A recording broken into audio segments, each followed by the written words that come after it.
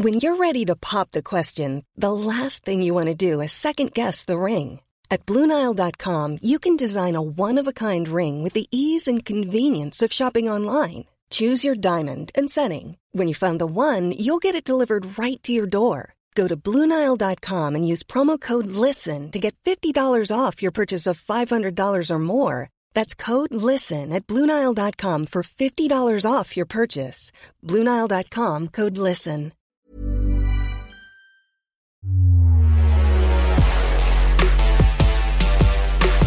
Spurs knocked Chelsea out of the League Cup. Surprises galore to start the Premier League season, and will anyone challenge Liverpool? John Aloisi and Simon Hill joined David Weiner this week for a big episode of the Gegen Pod, including a look at some of the important issues currently in the sport here in Australia.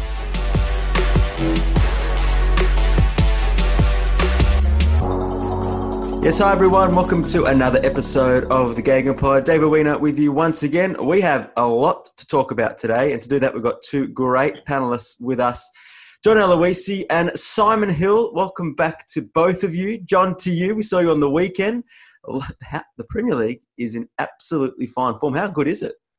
It's unbelievable at the moment, Dave. They're just not only all the goals, some bad mistakes from individuals, but also just the tension in the games. And, the Man United game, the last kick of the game, getting a penalty, and the quality. Liverpool-Arsenal, that was a quality game of football. So the football so far has been amazing.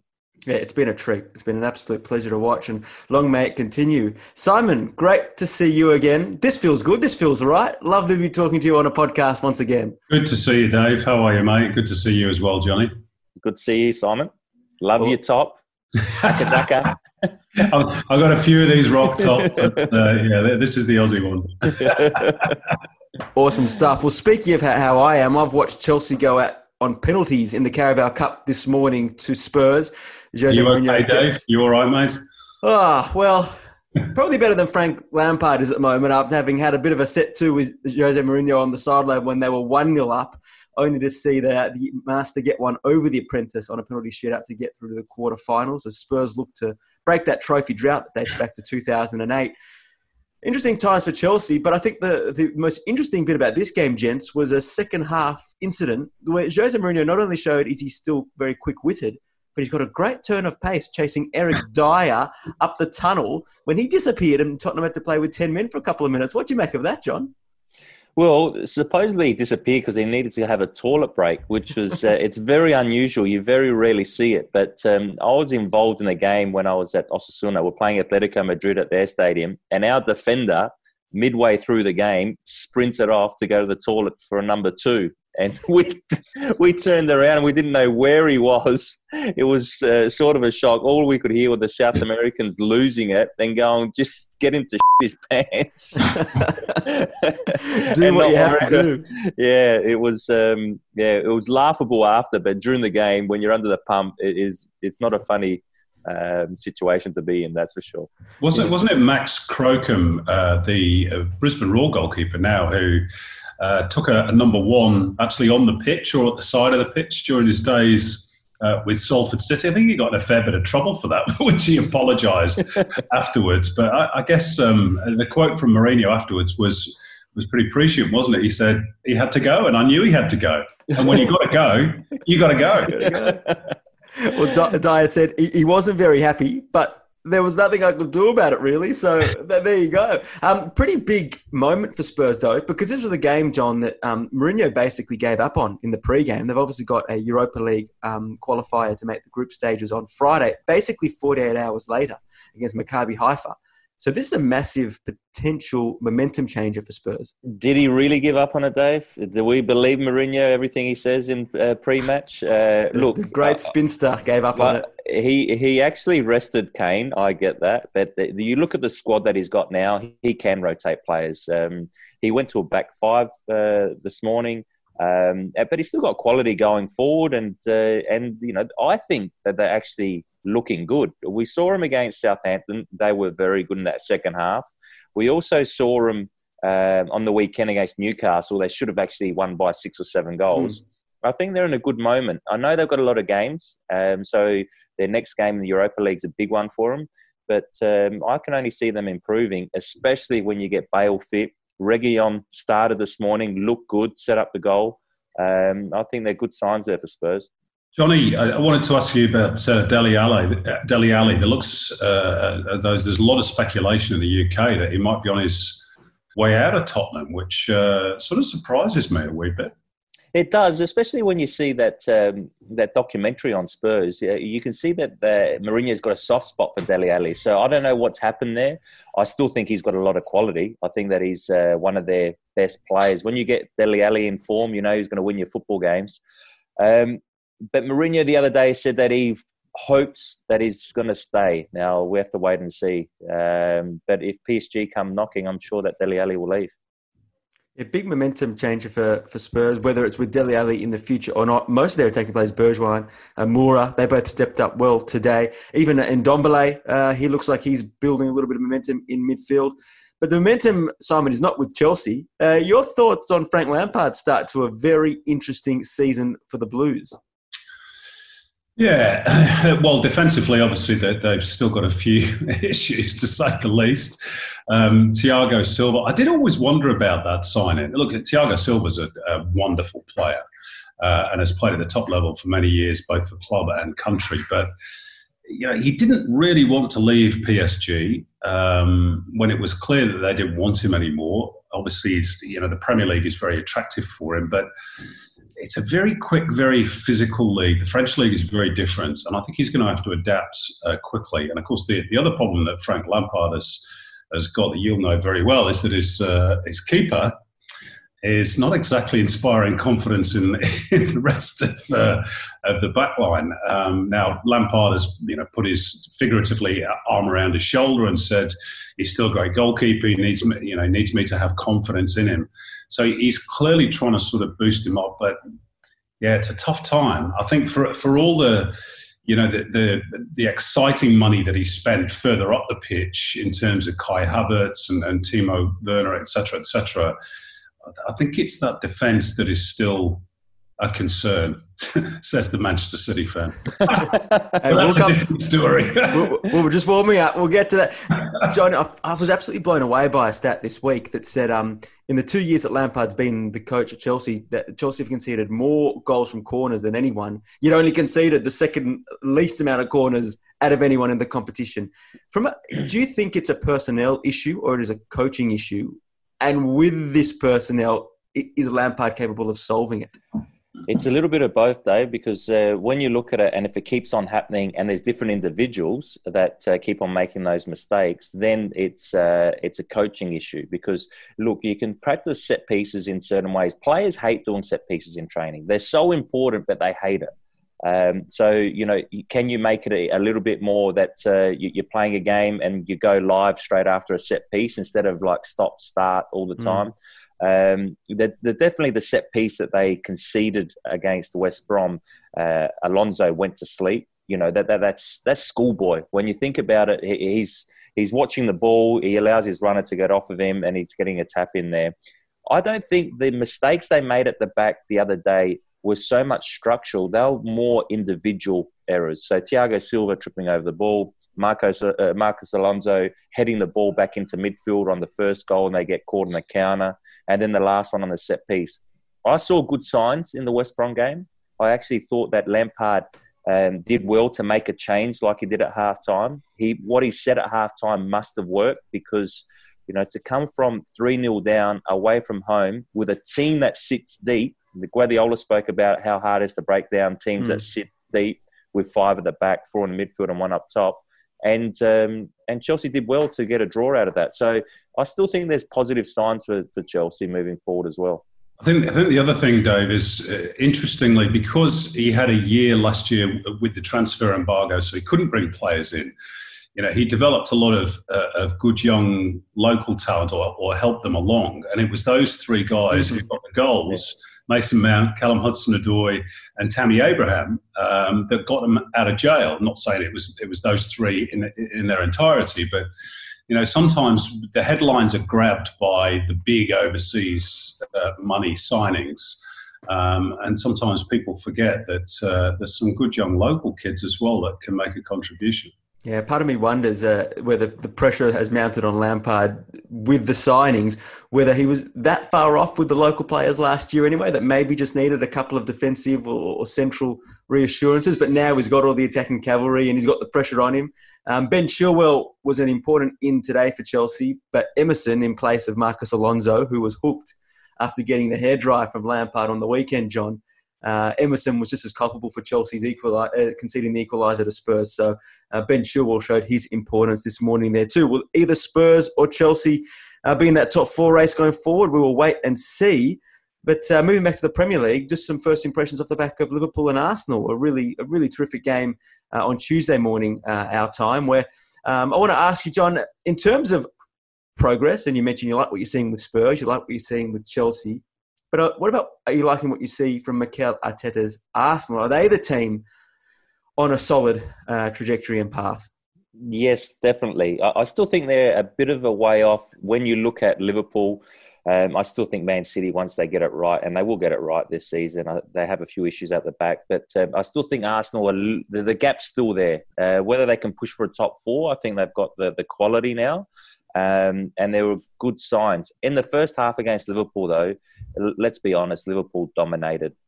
Arsenal weren't even at the races. They scored that goal, probably the only time they were able to play through Liverpool's press, and they went down the other end, and Robertson, individual error, cost them a goal. But in the second half, when Dani Ceballos went on, I think the game changed. And look, I think an Arsenal team of the past would have folded a lot quicker.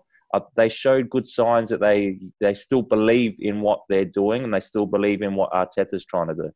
All right, Simon. Truth time. Is anyone going to challenge Liverpool? I'm not sure it's going to be us on the strength of that display against Leicester. I think it's going to be difficult. I think Liverpool, that they showed in that game against Arsenal, even though they fell behind. And I think they've got a couple of defensive issues. I don't think they look quite as solid as last year. Virgil van Dijk has started the season slowly. They are still struggling to keep clean sheets, but they're relentless. That grinding machine of Liverpool, they just run over the top of teams. They're superior strength, speed, physicality, mentality. And again, they did it, against Arsenal, even though they fell behind to Lacazette's goal. So I think they're by far the favourites to retain their crown. Manchester City will probably run them closest, but even at this early stage of the season, City are already 3 points behind. Another loss, and all of a sudden the pressure's massive because Liverpool just don't lose games. Or certainly haven't done for the last 18 months, 2 years. So. Yeah, it's going to be difficult for anybody to catch them. Yeah, that's the thing, Simon. You actually look at the schedule and you go, where are Liverpool going to lose a game? You just can't see it at the moment. It can change. We know that football can change very quickly. A couple of injuries here and there. I think Fabinho's been exceptional. Like at the back against Chelsea, he was brilliant the way he controlled Timo Werner. But also in the midfield the other day, you talk about physicality. The way he just gets across the pitch and covers when the fullbacks go forward and just breaks up the play. And they didn't get caught too many times on the counter. And you think about Arsenal, their strength is really with their players up top to actually counter him. William was unseen. Aubameyang had a quiet game. Lacazette was the one that actually probably caused them the most issues. He had that one-on-one in the second half. And you talk about their defensive frailties. I still think that their line sometimes they're not dropping at the right time, or the fullback is a little bit deeper than the centre backs. But in saying that, on the ball, they were just amazing in that first half. It was just great to see. I think, Fabinho, I remember when he arrived at the start of last season, and I thought, gee, this guy's going to kill it in the Premier League. And it didn't quite work out from last season. Sometimes it takes foreign players a little while to adjust. And now he's sort of got that responsibility and he knows what the Premier League is about. And of course, with Thiago Alcantara now having tested positive for the coronavirus as well, he's got a really key role to play for Liverpool, certainly over the next couple of months. And, Diogo Jota comes in from Wolves and scores on debut, slots in like he's, I know he only played off the bench, but slots in like he's been there for years. So it's a pretty well-oiled machine at the moment at Anfield. And, I think it's going to take a very, very good side to stop them this season. I'm not sure the Premier League has that team at the moment. It's scary because they've the old Liverpool where everyone asked, will they have the motivation this year? They've just picked up where they left off, and you've got those other elements that you just discussed. So, yeah, good luck to the chasing pack. Maybe October 18 is the day, John. That's the Merseyside derby against Everton. Could we get to that point with both teams undefeated? We asked a poll on our Facebook page on Tuesday, who's been most impressive to start the season out of Liverpool, Everton, Aston Villa as well, and Liverpool got the nod, but Everton were not far behind in that question, with Leicester in there as well. What have you made of Carlo Ancelotti? You tipped big things, John, before the season, and did you expect them to hit the ground running like this? Before I move on to Everton, and I don't want to disrespect Aston Villa supporters, but they beat Sheffield United and they beat Fulham. They've played 2 games. Let's not get carried away. They haven't conceded a goal. We've got to give credit where credit's due. They haven't conceded a goal. I'm glad that Aston Villa, because they're a massive club and you want to see them doing well. But Everton, I did expect them to actually improve on last season, that's for sure. And we did say that they will be a dark horse to make European positions. They still haven't been tested yet. I thought on the weekend they grinded out that result against Palace because they found it hard, especially that second half. I thought Palace, were very good structurally. They made it hard for James Rodriguez to get on the ball and the likes. But, James doesn't need much space. That first goal that they set up for Calvert-Lewin between him and Coleman, it was brilliant. I actually think their midfield balance is good now with Alain in there. And Doucouré, he's a very good signing for them. The way he actually, I don't know if anyone saw it, but they were getting caught on the counter with Zaha, and he's one of the quickest players, and Doucouré just chased him down. And you thought, well, in the past, Everton would have got caught out in one of those situations. So they're strong. I think they will push for European positions. Can they topple Liverpool? Well, why not? Because it's a derby. I know there's no crowd there, but a one-off game, they probably can hurt Liverpool, but we'll wait and see. It's still a couple of weeks to go for that one. It adds a good flavour, Simon, though, because if you look at last year, you had Wolves, you had Sheffield United. That maybe Sheffield United will not be amongst it this year, but it's great to have a joker in the pack. Do you think Everton can sustain this, though? That's what I'm most intrigued by. Is it a flash in a pan, or can they sustain it? Well, obviously, is their squad depth as deep as Liverpool or Man City in terms of not just numbers but quality? Probably not.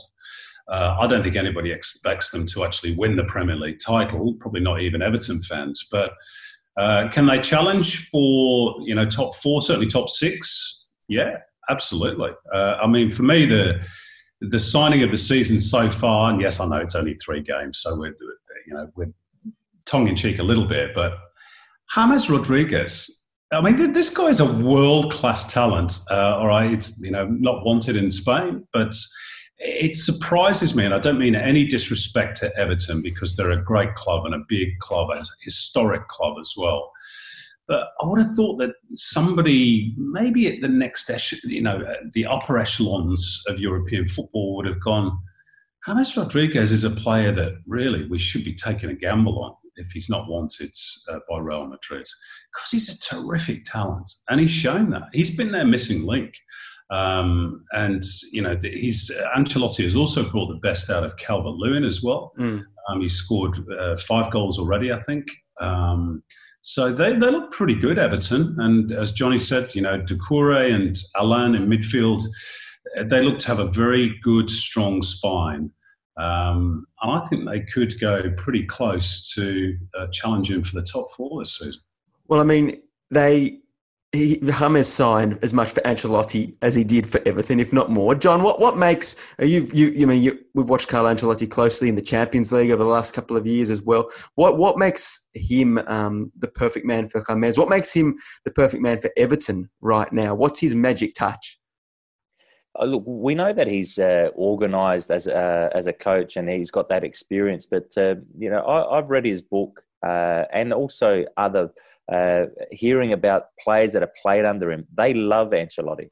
They really do. He's like a father figure for them. He's got that soft touch with them. He very rarely gets angry. He knows how to get the best out of his players. And James Rodriguez had him at Real Madrid, had him at Bayern Munich. So he knows what buttons he needs to push to get the best out of James. And James knows that as well. That's why he signed for Everton. Again, like Simon said, we're not disrespecting Everton, but I think that Rodriguez could have gone to another, big club, either in Italy or somewhere like that. But he's decided to go with Ancelotti because he sees the project that they've got in place. They want to be challenging for European positions. They want to be challenging for top four. And I think if they keep their majority of the players fit, and I mean their starting 11 players, I think they've got enough to push for that top four. You could say the same, Johnny, about Ancelotti that we just talked about with Rodriguez. I mean, you look at his record, he wins trophies, he's managed, coached, massive clubs around Europe. And yet, again, I stress, I don't mean any disrespect to Everton, but he's at a club that is probably at the moment, in terms of where they are in the pecking order, they're sort of one tier behind the upper level. So maybe that's going to work in Everton's favour. They've clearly got a lot to prove, both coach and some of those players, and I think it's a terrific move to bring James in. Maybe he's mates with Yerry Mina. Maybe that's yeah. It's possible. But you think about their starting 11 players. Now, you've got Digna, the left back, who's ex-Barcelona. Yerry Mina, ex-Barcelona. Right, they weren't starting 11 players.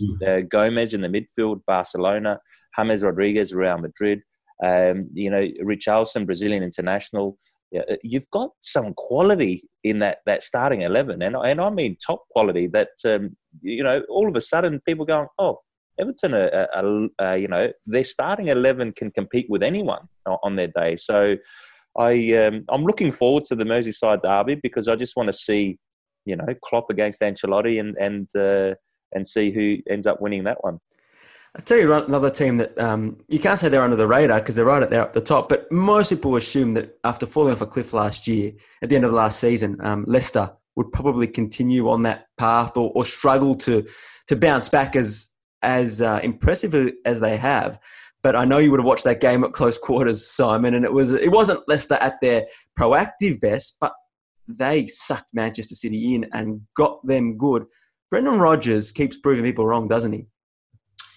He does, but keep proving Pep Guardiola wrong because he doesn't seem to learn how to play against Leicester. I remember, I think it was 2 seasons ago, maybe 3 seasons ago, Guardiola's first season when they finished, I think, 4th.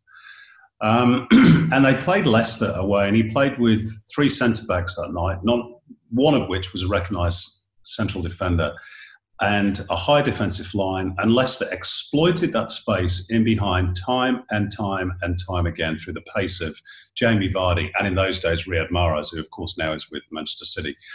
The same thing happened. You can't play that way against a team that's got Jamie Vardy in it. And it just baffles me that Pep doesn't seem to learn that. I don't know whether it's just obstinacy or whether he's becoming forgetful. And clearly, City have got some issues defensively. That is to take nothing away from Leicester. They're still a pretty good side, They always fly under the radar, Leicester, for obvious reasons. They're not, a massive club. But when you've got players like Vardy in your team, you've always got a chance. And he's still a terrific goal scorer. As he proved again at the weekend, all right, there were penalties thrown in there as well. But, I think Leicester will have another good season. Whether it'll be good enough for top 4, I'm not sure, because as I say, I think Everton might be the team that if somebody's going to break through into that upper echelon, maybe it's going to be Everton this year. But Leicester will be more than nuisance value for a lot of clubs, in my opinion. Yeah, I agree, Simon. I actually think that Leicester got it spot on. Of course, with the win, you say, yeah, of course they did. They won 5-2. But I think that they limited the opportunities for Manchester City from the way they defended. I know Pep wasn't happy after the game saying, look, they defended so deep and it was very difficult. Yeah, but you're Man City. That's what's going to happen when you're playing at home. But I was very impressed with their defensive structure. I thought Leicester didn't allow them to have any space at all. The only thing that I'll give Pep a little bit of leeway for, he didn't have a number 9. Jesus was out injured, Aguero's out injured. Sometimes when you're playing against a packed defence like that, you need a striker that's got that little bit of quality in the box that smells where the ball's going to land and you create a chance out of nothing sort of thing. But defensively is their issue, Simon. You're right. And I don't even think it's just the back four. I think it's also the midfield. I see Rodri, he's a good player, but he just doesn't seem to be able to cover space as quickly as some of the other midfielders like Fabinho for Liverpool, because I look on all the goals and all the goals come from a player in the midfield having time on the ball to slip through a through ball. Now, that's not necessarily the back four. Yes, the back four have to adjust and they didn't do it so quick. But I just thought they got caught out in the midfield too easily. The Maddison goal, he had unbelievable finish, but how much time did he have to look up, see where the space was, and then just bend it into that top corner? That's the midfield. That's not centre-backs. Yeah, absolutely correct. And I read a quote yesterday, I think, that said about Rodri, he doesn't seem to smell danger quickly enough. Now, Fernandinho, of course, did in his pomp, but Fernandinho is 34, nearly 35, and obviously coming towards the end of his time as wonderful a player as he's been at Manchester City. And Guardiola made the decision to bring him off and replace him with the youngster Delap, which attracts a lot of criticism as well. At that stage, it was 1-1 too, Simon. It was 1-1 at that stage. So yeah. I thought that was a bad substitute. It was, but that can happen. Yeah. Coaches make bad decisions sometimes. Of course. Substitutions. But I think the overall pattern is the concerning one because they paid an awful lot of money for Rodri as well, and he was supposed to be that successor to Fernandinho, and he's not quite hit the mark yet. You couple that with City's defensive issues. I know we'll probably talk about Ruben Dias in a moment, but already, as I said, you're looking at playing catch up to Liverpool. Pressure's on. They lose another game. Wow, I think it's going to start to mount on Guardiola, to be honest. All right. So what say you? This is Jamie Carragher on Ruben Dias. This is the guy to replace Vincent Kompany, if you like. £65 million, a huge figure again. But if this doesn't work, I think it's possibly the end of the Pep project. What say you?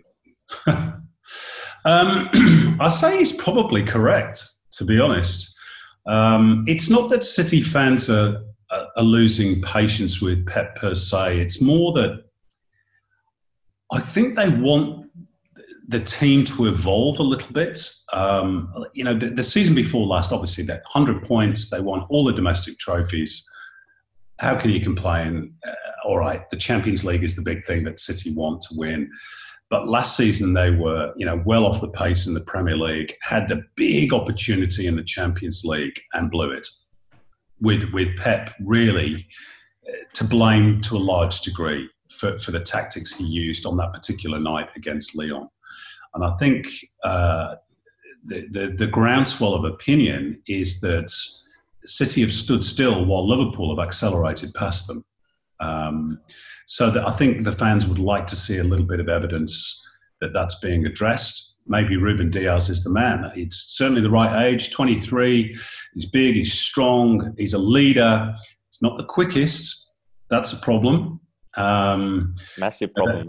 Again, that pacing behind, as we said, against Leicester City, but he is a commanding figure, the sort of which that City haven't had since Vincent Kompany. So obviously, personally, I hope he is the answer. I hope that Pep stays and that they can sort this out. But at the moment, I think there's a big question mark. Yeah, we can't forget Laporte hasn't played yet this season, so he's a massive in for them when he does play, because he's probably their best defender that they've got in the football club. But sometimes our only defender, John. Yeah, that's true as well. But look, I think it's a bit harsh on what Carragher's saying about the Pep project. I think what Pep has always said, and this could go along with his project, is that, you know, your voice, if you're too long within a football club or too long within a team, it becomes a bit stale, and your voice isn't as powerful. I think there might be signs there at the moment. That's my personal feeling, because he's a different sort of character to Klopp. You know, Klopp's that lovable guy that, you know, he probably has a joke around with the players. I don't see that from Pep. I think Pep's always intense. So as a player, you can only handle that for so long, and then you start to lose, you know, I can't handle this. Every day is so intense. Whereas Klopp's a little bit different. Knows when to push, knows when to joke around, and he's probably that, you know, he's got that experience of being in clubs for long term as well. Pep hasn't. Pep's longest time he's been within a football club is this. This is the longest time. So it's going to be interesting to see how he plays out the season. Yeah, this is going to be a developing narrative. I can't believe it's 2 games in when we're talking about it, but this is this is how football works, and it's going to continue. Hey, here's a topic we're going to talk about really quickly because it's driving all of us crazy, but we need to touch on it. And this is Roy Hodgson, Simon, saying, "I'm not angry today because of the handball rule, because we've lost the game, because of a decision. I'm disillusioned at the game that I have loved and served for so long. I'm finding very hard to recognise now because I'm not seeing anything that even looks remotely like a penalty." What say you? What say me is right. I think it's an absolute nonsense. How many more times are we going to tinker with these laws, particularly with regards to handball? This is David Ellery at IFAB and his cohorts that keep messing. I think they've made something like 40-odd changes to the laws of the game over the last couple of years, which is unbelievable. And fans don't know where they are, and clearly coaches and players don't know where they are either. You know, the Eric Dyer one between Spurs and Newcastle in particular, if that's a penalty, I saw a tweet from Keith Hackett, former top flight referee, actually did the Centenary Cup final between Spurs and Man City in 1981. He said, if this is football today, then the game's finished. Now, that's obviously an extreme view, but it's if that's a penalty, no, it's just not. He's not even looking at the ball. Okay, it struck his hand, but you know it's not hockey. I just think it's ludicrous. And I think fans are fed up of it with that and VAR. You know, you don't pay money when fans are allowed to go to the stadium. You don't pay money to sit and watch a referee on the sidelines looking at a little screen for 2 or 3 minutes going, oh, was it, wasn't it, wasn't it? Let's get back to talking about footballers. I'm sick of talking about refs and decisions.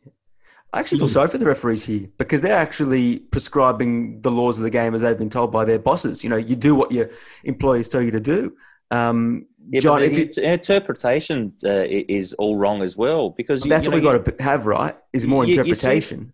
You see that handball, the Dyer one, and then you go and see the equalising goal for Chelsea. Havertz it hits his hands as well. It's unintentional, but they give the goal. So what's the difference? I don't understand. And the week before there was another one with Arsenal against West Ham when I thought was a clearer penalty.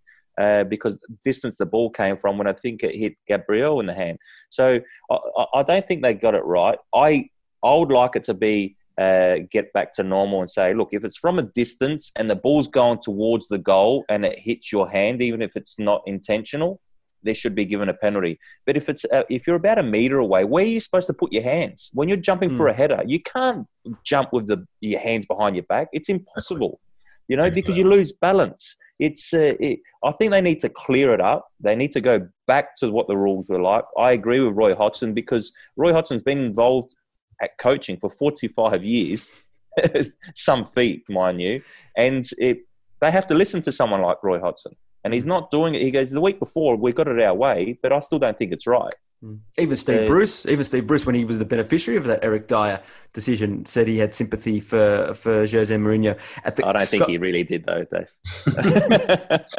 he said would the have right taken things. that. He said the right things. At the current projection, Sky Sports put out a...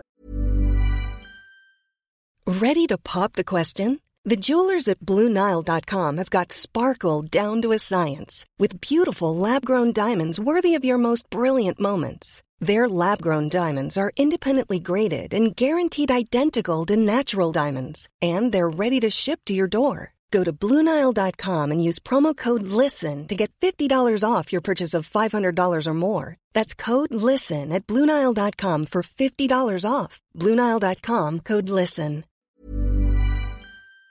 A graphic overnight that over the last 6 years, the most penalties awarded for handball is 18 out of 106 awarded.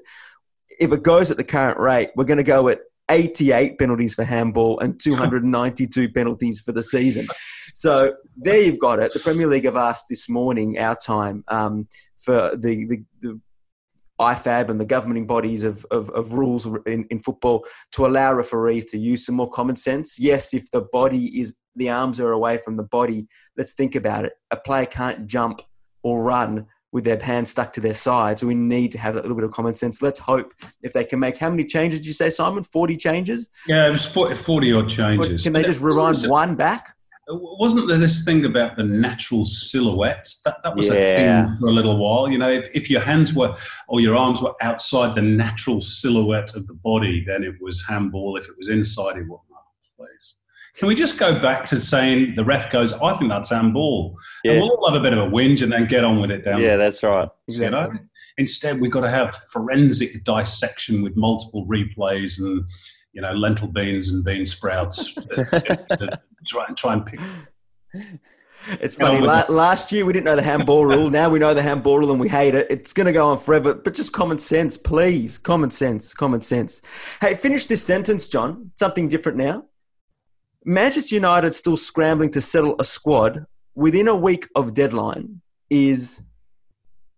It's a massive issue for them. It shows where the club has been at for a long period in terms of making signings. Because now, I know Mourinho complained about this a while back when he was there, and everyone just thought, oh, Mourinho's still complaining. That's Mourinho's style. But there is an issue because you can't have only made one signing, and you're talking about Man United now, one of the biggest clubs in the world, in your off-season, and then scrambling to get in another signing just before deadline. You clearly got issues at the back. You clearly got issues, they want to strengthen their attacking areas. And you're Man United and you can't attract that. I think that's something to do within the club and in terms of who's in charge of the signings. Why is that, do you think, Simon? Like Borussia Dortmund knocked back another bid for Jadon Sancho today. They're playing handball. Ed Woodward's going to almost negotiate through the deadline just to give Dortmund what they want, if that ends up happening as it is. Do you think it's a matter of players being sceptical of, playing for Solskjaer? Is it the fact that other clubs know they can hold Woodward to ransom? What is it? I think the words that you said partway through that sentence would probably have some resonance with United fans. Two words, Edward and Woodward. He is not the most popular at Old Trafford. I think ever since the departure of Sir Alex Ferguson, they've really struggled in this department. And I think the fans have fairly pointed the finger of blame at Woodward and said, look at his transfer dealings. They're not good enough. And they're right, in my opinion. Look, I think, Manchester United are also suffering from the fact that these days, even though they're a big world-famous club, they're not necessarily in the Champions League every single year. So their status has dropped a little bit. And I don't mean that in terms of, players look at the club and go, oh, it's only Man United. It's a fact these days that I think the players, the very top players, they always want to play for the top clubs in the Champions League. And United are not quite there at the moment. That sometimes they're top four, but, sometimes they're not. So their stature has been reduced, and that makes it difficult to attract players because, those players don't necessarily have that certainty that they're going to be in the Champions League or that they're going to be challenging for trophies, the big trophies that they want to be playing for. So it's a tough one for United. I think the only way through it is by steadily building block by block, which is what, to be fair, Solskjaer has tried to do. They certainly had a better season last year than the one before that. Give him some time, try to build that longevity that they gave Sir Alex Ferguson in a very completely different era many decades ago. That's the only way back to the top, really, for United. I don't think there's any silver bullet, particularly when Liverpool and City are so far ahead. Well, maybe not City, not so much these days, but certainly Liverpool. It's interesting, John. You mentioned Everton's team before. There was a point on the weekend where I was looking at what changes a manager might make, and I was looking at the benches, and I actually thought Ancelotti probably has more to turn to on his bench than Solskjaer does when he's looking down his bench at changing a game. And the only signing they made is in a position where they are blessed with two players in Donny van de Beek with Bruno Fernandes and Paul Pogba. But before we move on from Manchester United, I just want to ask you about Pogba. Have you found his start to the season a little underwhelming given the combination he struck up with Fernandes last year? I feel like in and amongst all these other problems, Solskjaer's now got another pickle in getting Pogba back into full stride. Yeah, I know a lot of people don't want to hear it because it looks like it's excuses. But, they did go to the semi-final against Sevilla. So they had a very short pre-season and they didn't play enough games in pre-season. So it will take Man United, and I even think Man City and even Wolves, a few more weeks to really get going because their season went for a lot longer, so they had a shorter pre-season. And I think that's what's happening with Pogba. I watched them on the weekend. They weren't good against Brighton. Brighton were clearly the better team, created the more chances. There were issues with Man United, but it was an important win for them because, when you're not playing well, you need to still pick up points. That's what Man City didn't do on the weekend. So Man United will come out of that going, okay, we know we're not at our best and we won't be there for another 3 or 4 games. But in the meantime, we still need to get points somehow. I don't think there'll be an issue. I think Pogba and Fernandes will get going again. At the end of last season, I watched them against Sevilla in their last game. They were very good, Man United. They deserved to beat Sevilla on that night. But so they'll get back to it. I think that Fernandes is showing signs again on the weekend with the goal that he set up and then the penalty that he scored at the end. He's still a very influential player and a key player for him. And Pogba will be as well. Interesting point you raised, Johnny, about that short pre-season, because we saw in the Bundesliga at the weekend, Bayern Munich lost the first time in well over 12 months against Hoffenheim. So maybe that's got some resonance, for teams right across Europe. PSG as well started slowly in France. I actually think it is an issue, but it's an issue that they knew was going to be there. But it's how you get through these initial stages. It's a lot easier in Germany to get away with it, Simon, because once they go on a run again, they'll probably catch up and be top of the table, with a number of points. But in the Premier League, it's very hard because you're playing against a Brighton and you expect it to win, but it's not that easy. And that's where I think your Cities and your Wolverhamptons losing 4-0 to West Ham, who would have picked that before the season started? But I think that short pre-season has been an issue for a few clubs. Yeah, I think it's definitely been a part of that unpredictability that we've enjoyed in the Premier League so far this season. The Gegenpod will be back in 20 seconds. Once you're done with this episode, though, take a moment to look up Two Sharp Reds. Socceroos great Mark Schwarzer is joined by Ollie Gill to talk about the lighter side of world football, with a real focus on the day-to-day of the Premier League. Two Sharp Reds from Optus Sport, available where you get your podcasts. Now, back to the Gegenpod. Hey Simon, we're looking forward to reading your work back on the Optus Sport app again in the coming weeks and months. But unfortunately, the first article is a bit of a sober note, and we're talking about the unpredictability and how enjoyable the Premier League has been. But beneath that, there's a few issues rumbling in English football, and they're serious issues. They're talking to the future of the clubs that are the heartbeat of the game over there. Talk to us a little bit about what you discovered in putting this feature piece together that will be out for everyone to read later this week. Yeah, look, obviously it's a very sobering tale of financial hardship and for some clubs, and the club that I've focused on specifically is Macclesfield Town, who tragically no longer exist. A club that was founded in 1874, and they were wound up in the High Court in England just a week or so ago for debts totaling no more than £500,000, which is what the monthly wage of Kevin De Bruyne or something like that, which is really sad. And so I've spoken to some of the Macclesfield Town supporters, but obviously this speaks to a bigger problem, particularly during COVID, of the fact that the entire English pyramid structure is under grave threat. And that's a real concern, I think, for a lot of people. We're seeing Southend United, Wigan Athletic in real financial trouble at the moment. Bury, of course, have already gone. Same with Macclesfield. Bolton Wanderers survived by the skin of their teeth. And only earlier on this week, one of the MPs over in the UK, Damien Collins, actually wrote to the Culture Secretary and the Sports Minister and said, look, basically, if you don't put together a package like you've done for the arts, then a lot of these clubs are going to collapse because they're on the brink. And of course, there's no money coming in because of no supporters at the gates. They've lost sponsorship, same as every other business. We know that. But they're really doing it tough. And I think, England in particular, with 92 professional clubs, is pretty unique in the world of football.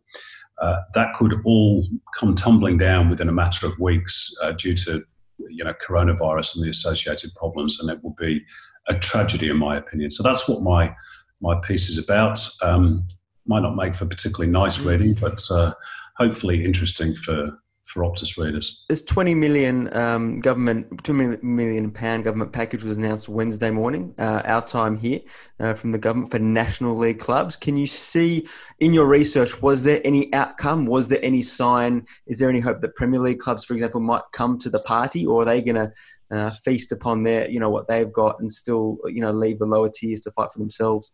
It's a tricky one. I think the Premier League clubs do have some sort of a duty to their lower league counterparts because it's all part of the same ecosystem.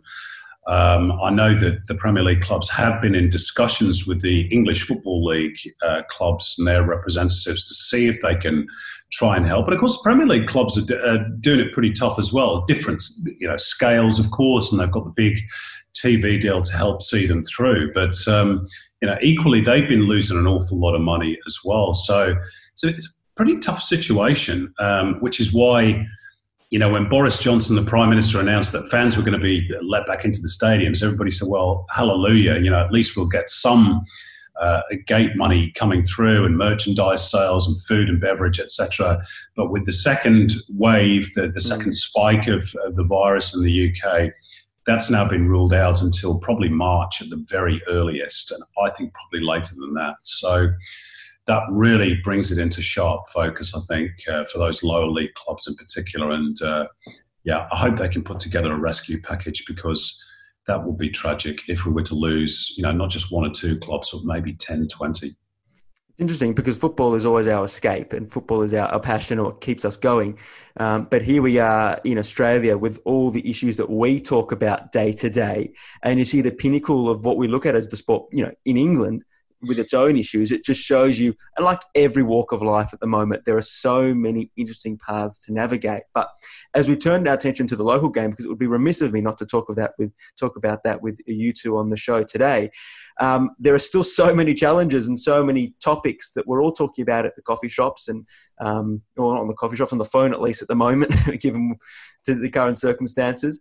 But I look, John, at some of the things developing at the moment about how we generate income for our game here and how we revitalise that going forward. And one of the things that has been put forward is an imminent white paper on the domestic transfer system, and then also improving our smart in the international marketplace as well, including making sure that our lower tier clubs, our NPL clubs, are getting the adequate compensation that hasn't been there for so many years. Your thoughts on that and as we start to turn our attention to issues here? Yeah, look, I've spoken about domestic transfer system for a number of years now. I think that it's not going to generate that much money at the start. Let's be honest, because the most money you have is more through international transfers. So, but what it does give, it gives the NPL clubs, but also the A-League clubs, they know that they need to actually produce players if they want to generate money that way. So I think the lower clubs, we talk about the Mariners, they might change, once they get taken over, if they do get taken over very soon. If they're producing good players from their academy and then able to sell them off to a Sydney FC or a Melbourne Victory or whatever else, they're actually generating money back into their club. So then the fans actually can see what they're trying to do.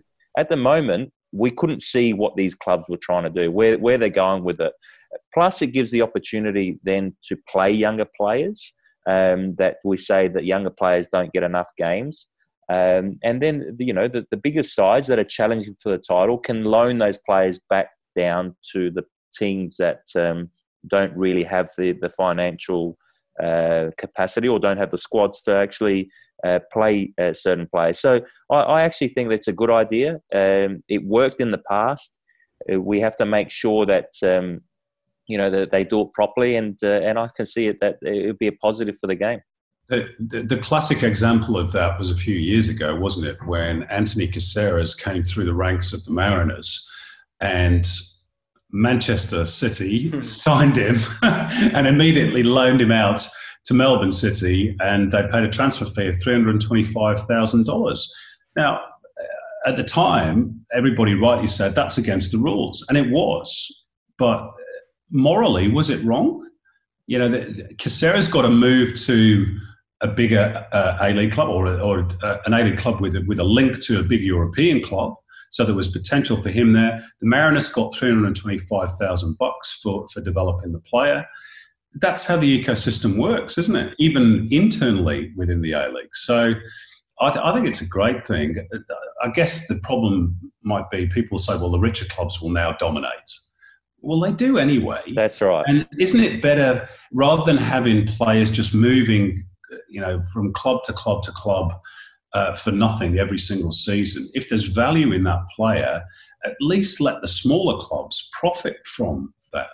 I think it's a great idea. Exactly. And what we'll end up seeing, less players rotating clubs as much, because the clubs will actually sign them on longer term deals. They won't sign them on a year deal or a 2-year deal because they don't want to let them go for free. Even if it's something like $5,000, Simon, it's still money coming back within your club. So I think that's a massive positive.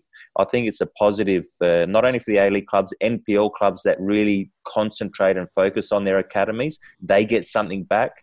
And then once you start to put in the national second division, I think it will work really well. I think it's a step in the right direction, that's for sure. So that's when we have that system of movement. But before we get to that, we've got a few issues to sort out in terms of just the collective bargaining agreement itself, or the actual contracts of players and when, where, who, why, how, et cetera, et cetera. What's the latest you're hearing on that, Simon? And what do you want to see, or how do you think this needs to play out or be resolved? Because at the moment, there's a lot of uncertainty for players as simply looking after their own careers. What do they do next for the security of their futures? Oh, it could be another hour on this podcast. Lucky I booked you in for 6 hours each. We're in a good spot here. Sorry, listener. I don't know whether there is a solution that everybody is happy with regards to the CBA. It may well be that, and this is what it increasingly looks like, that we're going to have a year without a CBA. And maybe the players are negotiating individually with their clubs with regards to their contracts. Maybe that's the best potential outcome. I'm not sure the PFA would agree, because that sort of cuts them out of the equation. But it's, I have sympathy on both sides in this argument, because obviously the players want some security. They've got mortgages to pay, they've got families to feed, same as everybody else. But the clubs have seen their revenues slashed dramatically. The TV deal has been halved. There's the coronavirus. Sponsors have walked away. The game's got some difficult issues to resolve. So the clubs are probably saying, well, even if we wanted to pay the players, or get a CBA that everybody agrees with, we can't afford it.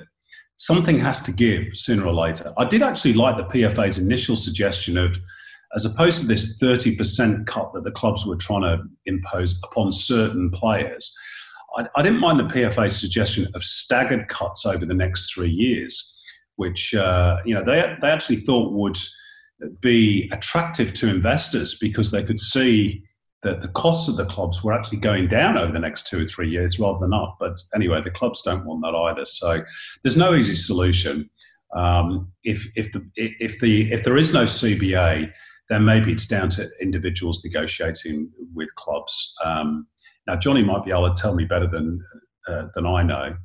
In terms of overseas football, do they have things such as CBAs? Or is that a uniquely Australian thing?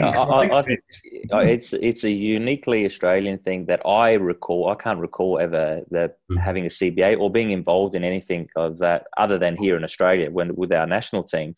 But we did have players' union over in the UK, also in Spain, that helped out a lot. I agree with you, Simon. I feel for both parties. I feel for the clubs and the owners, and I also feel for the players, because the players, in my understanding, got told before they went into the hub, before they signed off on that cut that they did actually get to finish the season off, let's take this hit now, and then your contracts that you've got will be recognised for next season, the season after the ones. So now they're coming out of it going, well, you told us this, and now our contracts aren't valid anymore. What's the use of having a contract? So that's where the whole issue is.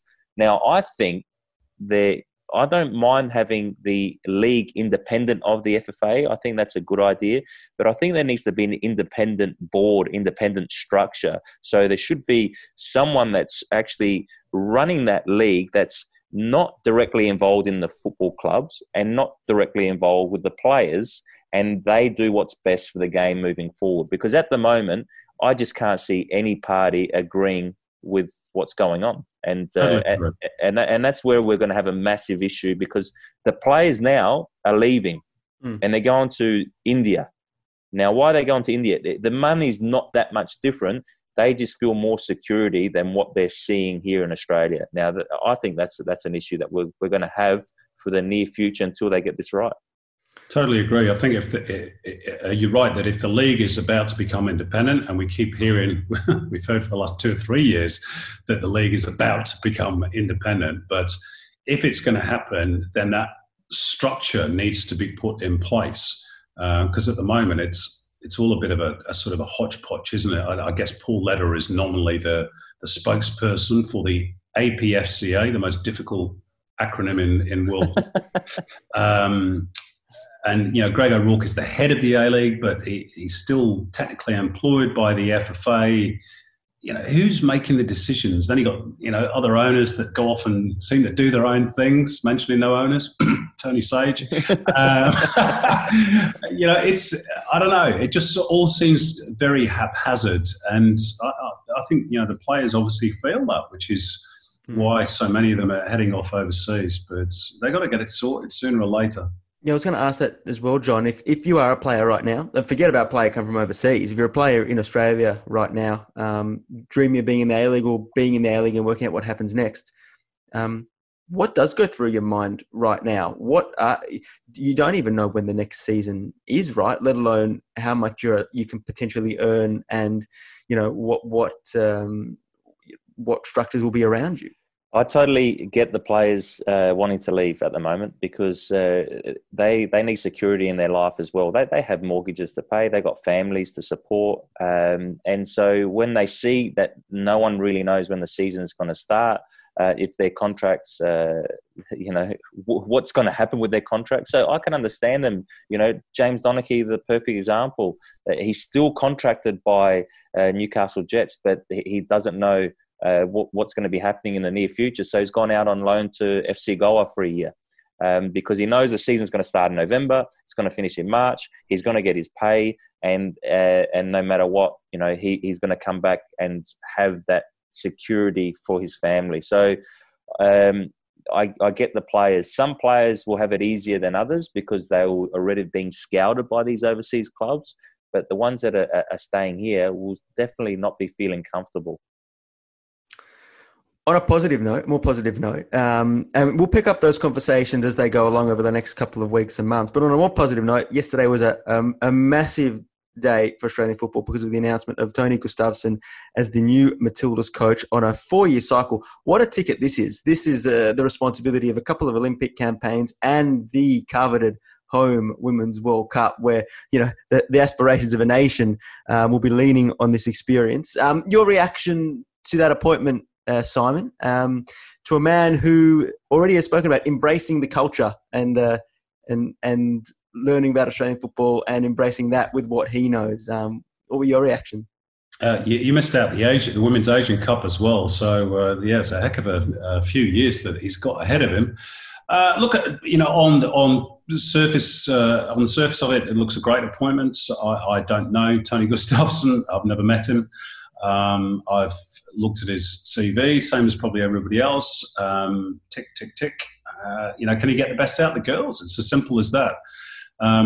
What did concern me a little bit was I did read an article, I think it was on FTBL, and there were two former Matildas, Angela Yanotta and Trixie Tagg, who sort of urged the Matildas to get behind whoever the FFA chose as the head coach, which reading between the lines suggests to me that there's a little bit of player power involved in terms of, who the players want to be the coach. Well, I don't know about you, but I've never chosen my own boss. I can tell you if I had done, I might not have chosen one or two that I worked for. Yeah. You can't have the tail wagging the dog. I'm not necessarily saying that's the case with Gustafsson because I don't know. But, I just thought that article was very interesting and speaks volumes as to what we've sort of heard around the traps over the last 12, 18 months. But I wish him all the very best. Fantastic period ahead for the Matildas and for the women's game in Australia, including that hosting of the Women's World Cup. And let's hope he can, lift them to greater heights. He's certainly got the ability in terms of the players. See, that's what we are hearing, Dave, around the traps. I'm not sure if it's totally true or not, but when there's a little bit of noise, then it seems to be that someone is talking. That they want fire. Yeah, that's right. They wanted a male coach. Now, I don't know the reasons why, and I find it a bit strange that there is that much player power. You'd think that if whoever is the on the technical board to select the coach should be the ones that have the final decision. They should be the ones that are deciding. It shouldn't be the players. The players should play for whoever they appointed. And in my career as a player, and in some clubs I probably had a little bit more power than other clubs, but I never, ever had a say of who was going to be the coach. That was up to the board or up to the chairman or up to whoever the selection panel was. So I find that a bit strange. That can be dangerous in my opinion. The other thing is on Tony Gustafsson, I wish him all the best. I hope he's the right person for the job. There's always going to be question marks because he was the assistant for the US national team. The US by far had the best players, and I watched the last tournament very closely. So, there's still going to be question marks on how he will do with our national team, with the Matildas. But my big question is, if he fails at the Olympics or at the Asian Cup, are we still going to take that risk in taking him to our home World Cup? I don't think we can if he does fail. If he doesn't, then of course, we're set up nicely for our home World Cup because it's too much of a massive opportunity. If we lose that opportunity, it's going to hurt us for years to come. Now, I think that they've said it's a 4-year deal. But I'll be wondering and watching closely if he doesn't do well at the Olympics or the Asian Cup, what they will do. He's under the pump already, Johnny. He's been in the job 24 hours. Well, his contract hasn't even kicked in yet. Yeah, I will say, Simon, this is the biggest job I think we've had in our history because we're hosting a Women's World Cup. Yeah. We're hosting a World Cup. And I didn't say it, and I do believe it though. James Johnson said it. This is not a golden generation. This is a platinum generation. So when you're saying this is a platinum generation, you're there to win the Women's World Cup. And so is he the one to do it? Well, let's hope so. Let's hope so. It's a big responsibility he's got. And January 1, it all kicks off for him as we build that road through to 2023. I could talk to you guys for hours. I was joking. I haven't got you on board for 6 hours. But what I will do is promise to get you both back together as we can discuss the issues here at home further, because that is an issue itself. People need to be discussing these issues here in Australia, and we will do that in the coming weeks if you'll come back. So we're going to wrap up with a quick look ahead to the weekend because, well, as we said, the beauty is we've still got this fabulous football fair with the Premier League, and it kicks off at the viewer-friendly time slot again of 9:30 p.m. Saturday night, Australian Eastern Standard Time, with Chelsea hosting Crystal Palace. Oh, God, I hope Chelsea can get through that game and actually break down Crystal Palace's defence with all their attacking riches and not get done on the counter-attack by Wilfried Zaha, please. And that will obviously be following countdown to kickoff at 8 p.m. with Rich, Johnny, Bridgie, all the guys, all the gang. Everton at Brighton, midnight kickoff. Leeds United against Manchester City, 3:30 a.m. Marcelo Bielsa against Pep Guardiola. I can't wait to see what that produces. And Sunday night, that kick rounds out with Newcastle hosting Burnley at 6 a.m. Sunday evening, 10 p.m. after Rich takes you through with the guys again in the lead-up. Leicester City host West Ham. Then Southampton host West Brom at 10 p.m. as well. Wolves host Fulham at midnight. Arsenal host Sheffield United at midnight. And then it rounds out with Manchester United against Tottenham and Aston Villa against Liverpool. It is a proverbial feast. Gentlemen, what do you pick out from that feast of football? Simon, to you first. Well, obviously the Leeds Man City game is of particular interest for me, but I think for a lot of people as well, because of the two coaches involved, as you mentioned, Bielsa and Guardiola. And clearly Guardiola is under the pump.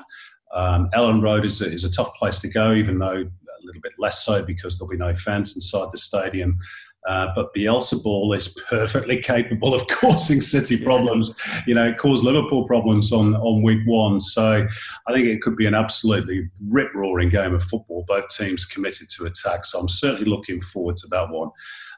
Intrigued by the issues at Fulham already. 3 games played, 3 defeats.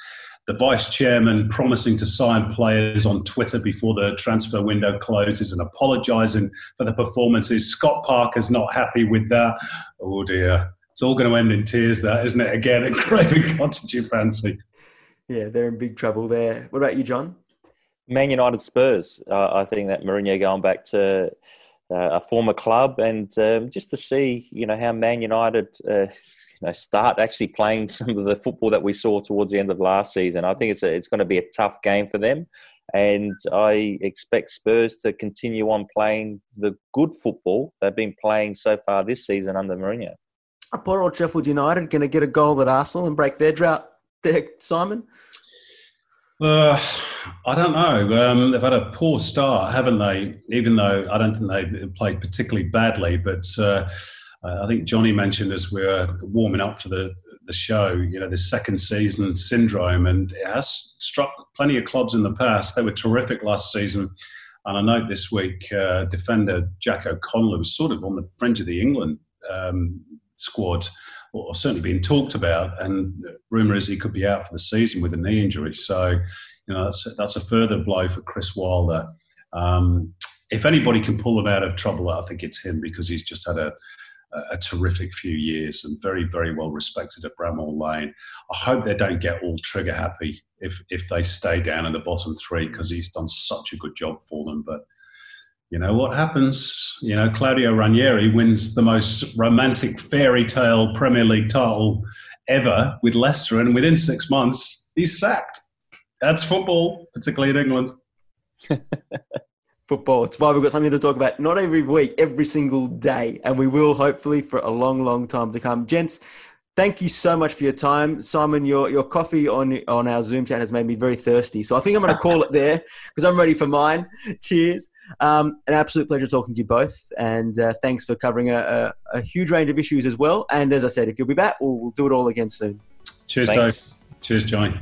Thanks. Thanks, Simon. Thanks, Dave. Absolute pleasure to all of you out there. Hope you enjoyed that podcast this week. A little bit longer, but lots to talk about. And as ever, until the next episode of the Gagan Pod, enjoy your football.